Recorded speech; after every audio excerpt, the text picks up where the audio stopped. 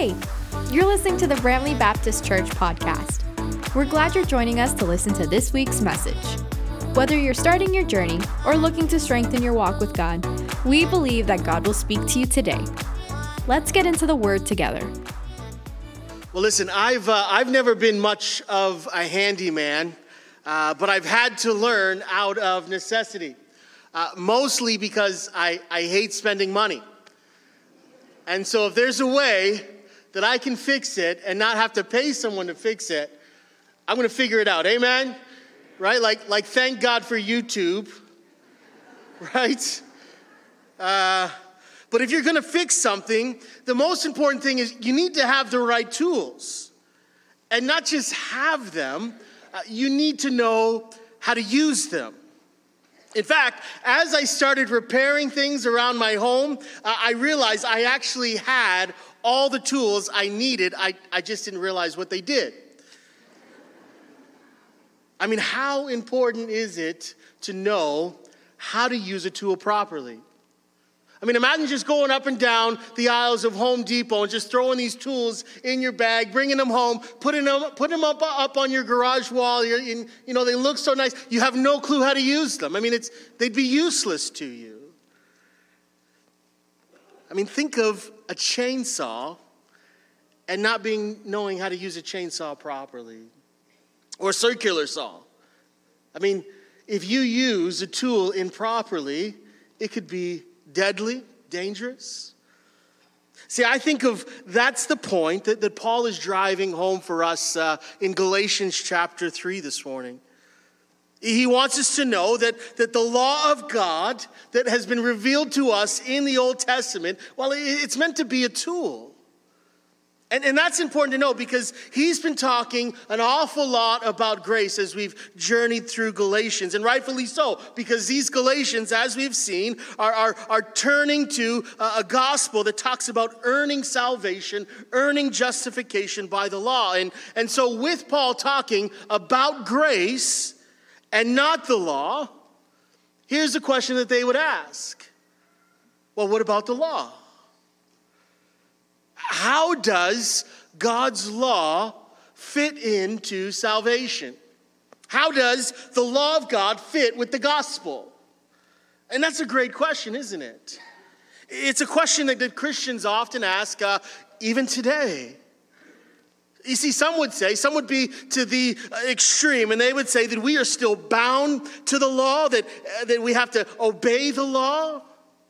And yet some would be on the other end of the extreme, and they'd say, well, we can just disregard the law. It was only to the Israelites. It's not applicable to us today. And so which one is it? Do we still have to obey the law, or can we ignore God's law? That's the question that Paul's going to answer for us this morning.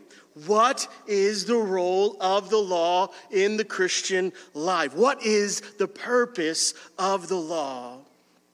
And so look with me this morning at Galatians 3. If you have your Bibles or your devices, I'm going to invite you to turn there and look with me. We're going to be journeying through Galatians chapter 3, verses 15 to 29. But just for our sakes, I'm going to read the crux of it, which would be in verses 19 to 29. And if you have it, I'm going to ask it, you'd stand in reverence to God's word with me this morning.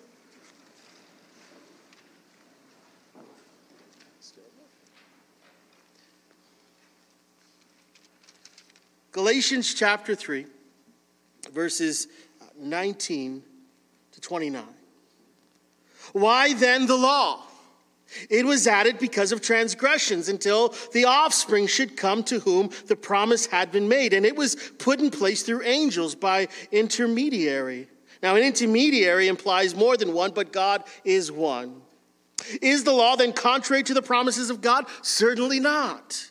For if a law had been given that could give life, then righteousness would indeed be by the law. But the scripture imprisoned everything under sin so that the promise by faith in Jesus Christ might be given to those who believe. Now, before faith came, we were held captive under the law, in prison until faith would be revealed. So then, the law was our guardian until Christ came, in order that we might be justified by faith. But now that faith has come, we are no longer under a guardian. For in Christ Jesus, you are all sons of God through faith. For as many of you as were baptized into Christ have put on Christ. There is neither Jew nor Greek. There is neither slave nor free. There is no male and female, for you are all one in Christ Jesus. And if you are Christ, then you are Abraham's offspring, heirs according to the promise. This is God's word. You may be seated. So if you're just joining us, we've been journeying through Galatians, and we've found out really the theme of the whole letter. We've looked at it kind of briefly the last couple of weeks. We said if we looked at chapter 2, verse 16, that is the crux upon which this whole letter is built upon. It's the hinge upon which this letter swings. Paul's thesis statement is simply this. In Galatians chapter 2, verse 16, it's this. He says, "Yet we know that a person is not justified by works of the law, but through faith in Jesus Christ." If we're going to know what's going on in this letter, we need to remember that that's the whole argument here. This is the argument that Paul is making. It's how you and I are justified before God. Is it obedience to the law, or is it by faith in the death and resurrection of Jesus Christ? And justified, remember, is a legal pronouncement of innocence before God. The reality we've seen is this, that each and every one of us stands before God, and we are all guilty of breaking his law. And the question for you and I is, how can we make it right? Do we even have the ability to make it right, to make it up to God for breaking his law? And there is a group of teachers in this church saying to these Galatian Gentiles, in essence, you have to earn your forgiveness before God. You have to gain it through the law. And Paul has been saying that's impossible because we are hopelessly lost and tainted by our sin. The only way to be justified, the only way to be made right before God is by faith in the death and resurrection of Jesus Christ, trusting and depending on that faith that Jesus has paid my debt of sin and fulfilled my punishment at the cross, and it's finished. And I think Paul made a persuasive argument in the first half of chapter 3. Right? Remember his argument? I mean, he said, we know that a person is not made right by God, by the law, but by faith. Why? Because he says, well, this is how we all came to Christ. Remember that argument? He took the Galatians back and he said to them, just tell me one thing. How was it that you were saved? Was it because you obeyed a law, or was it because you heard the gospel and you responded? And we know the answer. The answer is we came to salvation because someone shared the gospel with us. We put our faith in the gospel and we were saved. And then Paul turns and he says, and isn't this what the scriptures teach? Remember that? He pointed them to the scriptures. And he so brilliantly uses Abraham, the father of faith, as an example. When God made Abraham a promise, and he went to Genesis 15, and that his descendants would be as numerous as the stars. And it says that Abraham hears this promise, and it says he believed God, and God counted it to him as righteousness. And Paul's point is, well, there is no law then, right? Abraham wasn't justified by the law because the law wouldn't exist for another 400 years. And it wasn't by circumcision he was made right because he wouldn't be circumcised for another 14 years. This is nothing new, in other words. God has always, always, always justified his people by faith from the Old Testament all the way through the New. Now, we would hope, as we come to the second half of chapter 15, that would put the matter to rest. But Paul is anticipating that these Judaizers are not done yet. They've got another question, and he's anticipating their argument. So their argument would be something like this. Yes, okay, Paul. Okay, you got us. Abraham was justified by faith. We'll grant you that. But once the law came through Moses, all of that changed. And once the law came, Paul, Righteousness now came through the law. But Paul, he's had this discussion before, right? He's a master. He's a master at debating. He knows the argument. So he says, wait a minute. That's not how it works, right? That's not how legal agreements work. And that's the argument he goes to in our passage this morning in verse 15. He says this to them. He says, to give a human example, brothers, even with a man-made covenant, no one annuls it or adds to it once it's been ratified. Now, I don't know if any of you have done much with contract law, but let me tell you why that makes sense to me. Because I grew up in Windsor. And Windsor is a union city. Windsor is driven by the auto industry and the feeder plants around there. They all feed into the big three. So you would hear this kind of talk about contracts and ratification of contracts all the time. So this is how it would work. The union would be working with the company to come to an agreement, and before the agreement has been ratified, either side can propose changes. It's called the negotiation phase. But once the company and the union agree to terms, the contract becomes ratified, meaning it's sealed.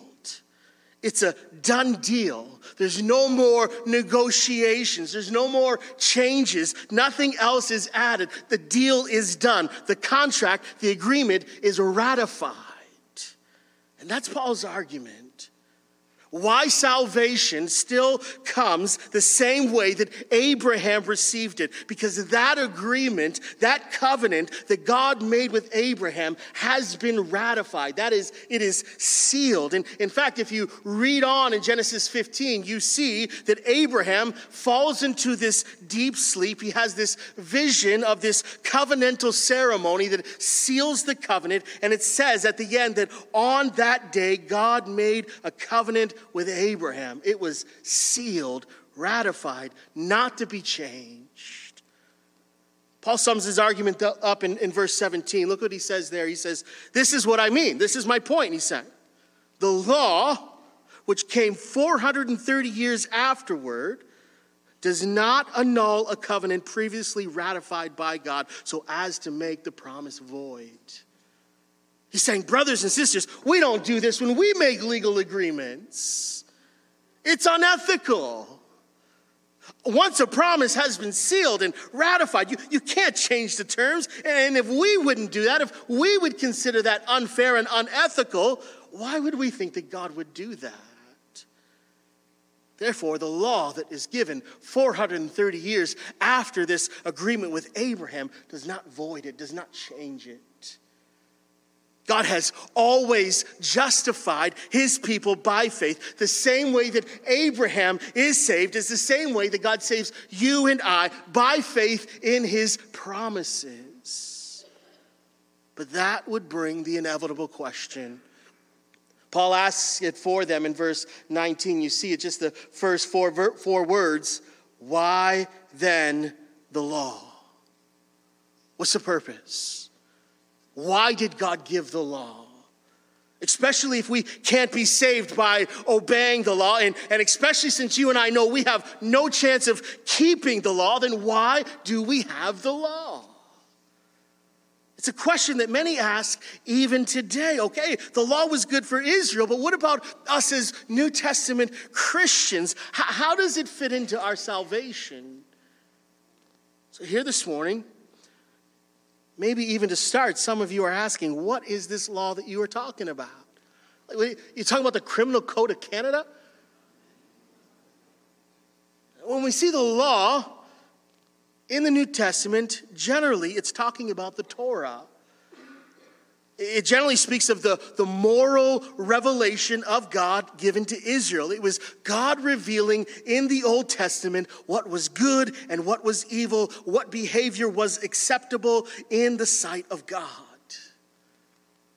The best example of that would be, well, the Ten Commandments. I'm sure we all know what the Ten Commandments are, right?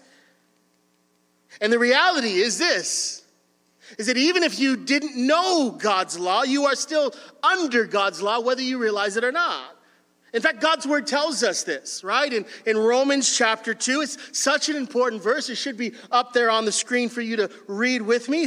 Romans chapter 2 says this, that when Gentiles, that is you and I, non-Jews, when Gentiles who do not have the law, by nature do what the law requires, they are a law to themselves.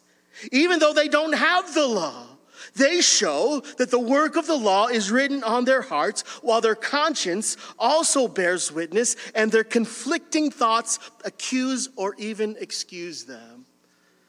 What Paul is saying is that each and every person, every one of us, has been given a conscience.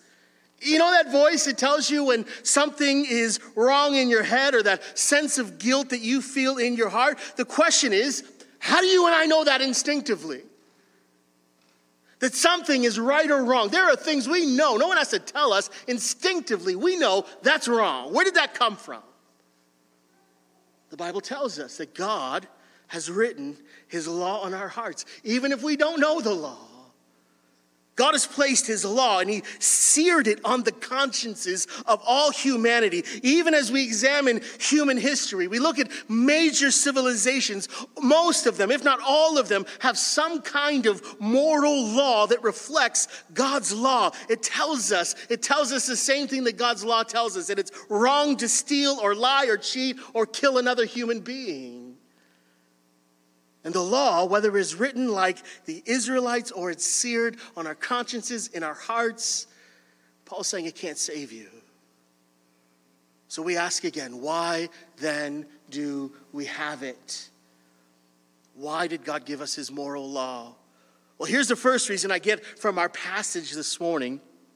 Here's what the law is designed to do. It's a tool. It's designed to do something. It's designed to reveal and restrain sin. That's why God's given us his law, to reveal and to restrain sin, right? Notice verse 19 again. Paul says, why then the law? His first statement, it was added because of transgressions. In other words, it was added because of sin. God gave us his law to deal with the issue of sin. Now, the law can't deal completely with sin, but it can at least restrain sin. It's the reason why we have laws in our society, isn't it? It's not as though we always obey the laws, but imagine if there was no law in our land, right? Imagine the chaos, the disorder, the anarchy there would be if we had no laws in our society. Imagine if there was no consequences to our actions. I mean, sometimes the only thing keeping you from knocking someone upside the head or running them off the road is the law. Maybe that's just me.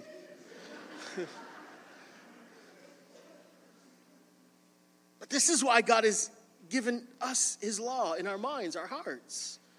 That sense of right and wrong within us, it restrains us from doing whatever we feel is the most satisfying in that moment. It's the reason he gave the law to Israel. The law, this was his people coming together as a nation, and they needed order and they needed accountability just as much as any nation. And this is why God has placed his law on the hearts of all people. Imagine if we didn't have a conscience that convicted us, that told us that certain actions were wrong.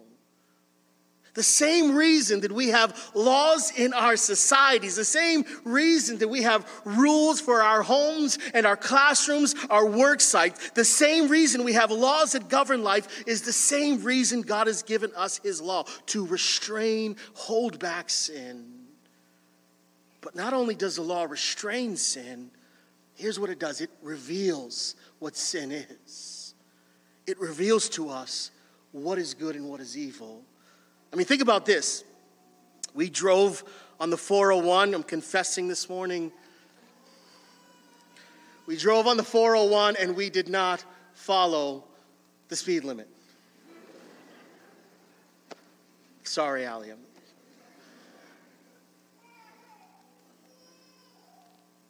You see that 100-kilometer-an-hour signpost, and that signpost is doing two things.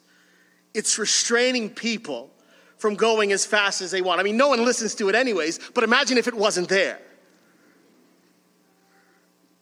So yeah, that sign is restraining the drivers from driving as fast as they want, but it's also setting the standard. It's revealing, hey, this is the standard. This is what is required. And if you go over that, you are technically breaking the law. And this is what God's law does for the Jews in the Old Testament. This is what God's law does on our hearts and our consciences. It reveals to us that this action that we are doing, that we are involved in, is contrary to a holy God.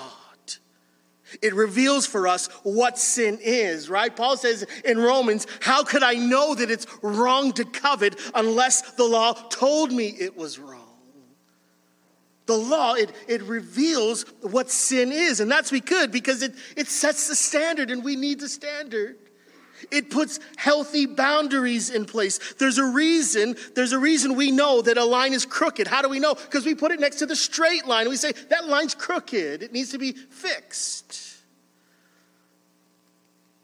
But here's what else it does. By revealing what holiness looks like, it has this inevitable consequence of revealing just how short you and I fall from holiness. If being right with God requires keeping the law, if his law is what holiness and righteousness looks like, we're in big trouble. Big trouble. But praise God for the second purpose of the law. The law was called to restrain and to reveal sin, but when we understand God's law, it will point us to Jesus. The law points us to Jesus because there's no life in the law. There's no life in obedience to the law. There's only life in Jesus. I get that from Paul's statement there in verse 21. Do you see it there? It says, is the law then contrary to the promises of God? Certainly not. For if a law had been given that could give life, then righteousness would indeed be by the law. The problem, let's be honest, it isn't the law. The law is good and right. The law is not contrary to the promises of God. No, in fact, it elevates the holiness of God by revealing his standard. The problem is that these Judaizers are misusing this tool that God has given them. They are telling the Gentiles that salvation comes through obedience to the law. They were using the tool the wrong way. The law of God was never meant to give life. It's what Paul says. If a law had been given that could give life, then righteousness would indeed be by the law. But it's not, because it can't. All that it does, all that it can do is tell you what life looks like. It's like holding up a picture and saying, this is what righteousness looks like. But you can never make it. It tells us what it looks like to live in relationship with God, but it doesn't tell us how we can have a relationship with God. All it can do is tell me that you're wrong, but it never tells me how I can get right. It tells me that this is the mark. You can't meet it, but it never empowers me or saves me and transforms me to meet that mark. That's the problem. The law, it cannot produce any lasting change in anyone's life, because even if I obey the law, it doesn't mean that I have life. Listen, I can even conform to a law just out of obedience, but that law can't change my heart. You know, there's a law out there that says that every paycheck, I got to give this much money to the government. I don't like that. But I obey it. But my obedience to the law does not necessarily mean I agree with the law. Do you see? The problem with mere obedience to the law is you can obey the law but still hate the God who created it. You can restrain from stealing but still long to steal. You can be faithful to your spouse but lusting and longing in your heart. You can be kind to your neighbor, but envious towards them. The law can't give life. It can never produce a true inner righteousness. It falls short every time. In fact, Paul talks about us being held prisoner, captive. Do you see that there in verses 22 to 23? It says, but the scripture imprisoned everything under sin, so that the promise by faith in Jesus Christ might be given to those who believe. Now, before faith came, we were held captive under the law, imprisoned until the coming of faith would be revealed. See, trying to be righteous, trying to have a relationship with God just by obeying the law, it doesn't give us freedom. It actually does the opposite. It causes us to feel like prisoners and held captive. Because we're captive to our own sinful desires and our own sinful tendencies. And so we live in guilt and shame. It's a prison. And I can look to the law and say, I want to obey you. I want to do it, but how? How do I do it? But the law can't show me how to do it. It just tells me I must do it. There's no life. There's no help. It's only commands. But faith, Paul says, it was to point us to faith. Faith, the promise of righteousness, Paul says, comes by faith in Jesus Christ to those who believe. We realize how hopeless it is. The law drives us to the feet of Jesus because we're looking for life in the law, but we can't find it. We can't find righteousness and holiness. And the more we try, the more we fail. So where do we turn? Where do we go? Who can deliver us from this prison? Jesus. Only Jesus. Jesus comes to this world and he does on our behalf what we could never do, in that he fulfills the law on our behalf. He perfectly lives out the law in obedience, and that by faith is credited to our account.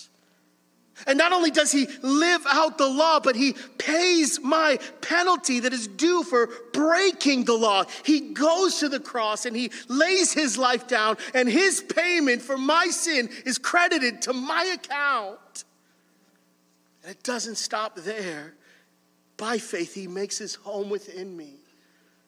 His very presence lives in me, and his spirit causes me to grow and to walk in obedience to the law and the will of God. The law points us to Jesus. We have to know that. When we finally realize that there is no life in the law, we turn to Jesus, the one who frees us from this burden of the law. So then what about those of us who are Christians then? So the law has revealed to us what our sin is. It's driven us to the feet of Jesus. But what about now? Well, I think the best way to put it is the law serves as a guide. Right? The law serves as our guide in that it shows us how to live in relationship with Christ. We see that in the next verse there, verse 24. It says, so then the law was our guardian until Christ came, in order that we might be justified by faith. But now that faith has come, we are no longer under a guardian. Paul says the law served as a guardian of people until Christ came. And the image he wants us here, we got to go back to Roman culture to really get what he's trying to say. That word for guardian, or some versions will say teacher, it comes from the Greek word underneath that is pedagogos, where we get the word pedagogue from. And in Roman culture, especially in wealthy families, they would have a servant who was a pedagogue for their children. And this servant, for a season, would work with their children, and they were in charge of their children to teach and to discipline them. They taught them the manners and the customs and the traditions and how well-respected people acted in culture. And this servant would even be able to discipline the children in order to teach them. But they would only teach them to a point when they would become accountable for themselves. And this is the image that Paul wants us to have. This is the point that he's making about the law. The law was like a pedagogue to us, in that it was meant to teach us through very strict ways how to live in obedience to God. But Christ has come, and he is our teacher. And yet I think that in some sense, the law still serves as a teacher, as a guide. Especially for new Christians. I mean, you come to Jesus and you wonder, well, what does it look like to live in faithfulness to God? Well, we can start with what God has clearly commanded us. To have no other gods before him, to worship no idols, to treat other people with respect, not to steal or lie or cheat, honoring our neighbors, not desiring what is theirs, by having a day set aside dedicated to worship the Lord, by honoring the name of the Lord. I mean, you get it, right? No, your relationship with God is not determined on you keeping those laws, but they're a guide, a teacher to demonstrate, to show us what God desires of his people. I don't know about you, but we have simple rules in our house. Simple rules that we have in place for our kids. And these rules, these guidelines that we give them, they're not arbitrary rules. We don't give our kids rules to wield authority over them. In fact, we love giving them freedom. You know, I love telling my kids yes. I hate having to tell them no. But rules that we have for them are not meant to restrain or hinder their growth. In fact, it's quite the opposite, isn't it? We have rules to help guide and to nurture and to protect and to teach and develop our children into responsible adults. Does that mean they always follow the rules? No, they don't. And there are consequences, they'll tell you. But the key is this. The rules don't define our relationship with our children. Our love, our care, our relationship with our children does not hang in the balance depending upon how well they're keeping our rules today. The rules are a guide, not a relationship keeper.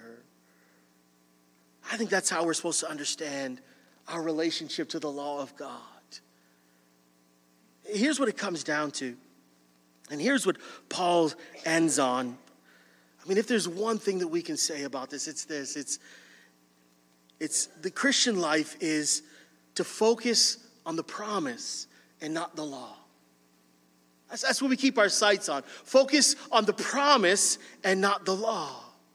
And I think that's why Paul has bracketed this passage the way he has. Notice he ends this passage the way he started it. He's focusing on the promise. He started by focusing on the promise that God gave to Abraham, and he ends with that same focus on the promise. So I think it's focus on the promise, not the law.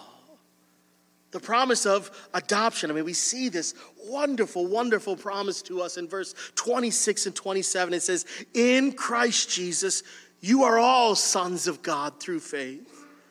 For as many of you as were baptized into Christ have put on Christ. There's a title there, the sons of God. And maybe that throws some of us off because we wonder, are there no daughters of God? But understand what Paul's getting at here. It's included. Daughters are included in the sons because the son is a title. It's a title given that any father could give to anyone, even those who were not their sons. It was given to those who were chosen to be adopted into their family with all the rights and privileges that come with being a legal child. It comes with an inheritance. And that's what we're meant to see here. Paul's saying, focus on this promise that God has given us in Jesus Christ, not the law. The law has its purpose, but there's no life there. There's no promise. The promise comes by faith, and by faith in Christ, you and I have been adopted into God's family, and we are his children. And we have a new identity in Christ. We've been baptized, that is united, immersed in Christ. He lives in us and through us. Focus on the promise. And here's what's so glorious about this promise. This promise tears down barriers. Right? Do you see that? It doesn't matter who you are or what you are. Notice how Paul says that in verse 28. He says, there is neither Jew nor Greek. There is neither slave nor free. There is no male and female, for you are all one in Christ Jesus. Paul's saying it doesn't matter who you were before you met Jesus. It doesn't matter what race or nationality you are. It doesn't matter what class of society you come from. It doesn't matter what gender you are. You are all one in Jesus Christ. I love verses like that. I love verses like that because it brings out, it emphasizes for me just how much this world needs the gospel. Just how much the gospel is the answers to the greatest issues in the world today and of all time. You know, we hear a lot about equity and equality nowadays, don't we? We hear a lot about racial justice and social justice and gender equality, and these aren't new issues. I mean, we've been trying to solve this issue of racism and sexism and classism for generations. And the answer the world seems to have is, well, let's just make more laws. Let's just change policy. Let's just change procedure. Let's just have more protests. We need social change, they say, so let's make social justice laws. But the issue is just what Paul's saying here. Laws don't change hearts. Laws, protests, policies don't change hearts. There's no life in the law. There's no life in the law. The issue, it isn't a legal issue or a social issue or a class issue. It's a sin issue. It's an issue of the human heart. You can change laws, but laws don't change hearts. You can change policies, but you're still going to have injustice and inequality. As long as this world is filled with sinful people, you will have inequality and injustice. But the gospel of Jesus Christ, it deals with the root of the issue. The gospel of Jesus Christ tears down barriers and walls that society has failed to for generations upon generation. Because listen, this is what was going on in the first church. Out in the world, there would be division, and we see that today. Out in the world, the Jews would think that they were better than the Greeks, and the Greeks would think they're smarter than the Jews. Out in the world, the free people had a better life than slaves. In the world, women were treated as property and disrespected. But then you came into the church. And when they came into the church and became a part of the family of Christ, those barriers were torn down. You would walk into a first century church and you would see Jews worshiping arm in arm with Greeks and treating each other as brothers. Slaves were honored just as much as the rich. Women were treated fairly with dignity and respect. Not because of policy change or laws, but simply because Jesus Christ had changed the hearts of these people. He'd opened their eyes to see that no matter who we are in Christ, we are all one. Tell me the gospel isn't the answer for the issues of the world today. When we come into a church like ours this morning and see representation from all races, all ethnicities, all classes of society, man, women, and children, worshiping alongside each other as equals, as family, as children of God. That's what the gospel is all about. Focus on the promise, not on the law. That's what Paul would have us take away this morning. The law, it's a tool. It has a purpose. It's a tool to restrain and to reveal sin. It's a tool that points us to Jesus. It's a tool that serves as a guide. But there's no life in the law.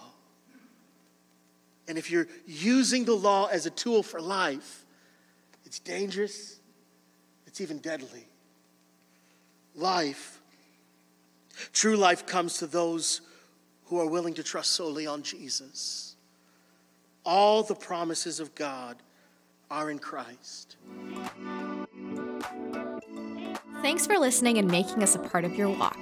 We encourage you to take today's teachings and apply it to your life. Challenge not only yourself, but those around you. Our support in your journey does not end here.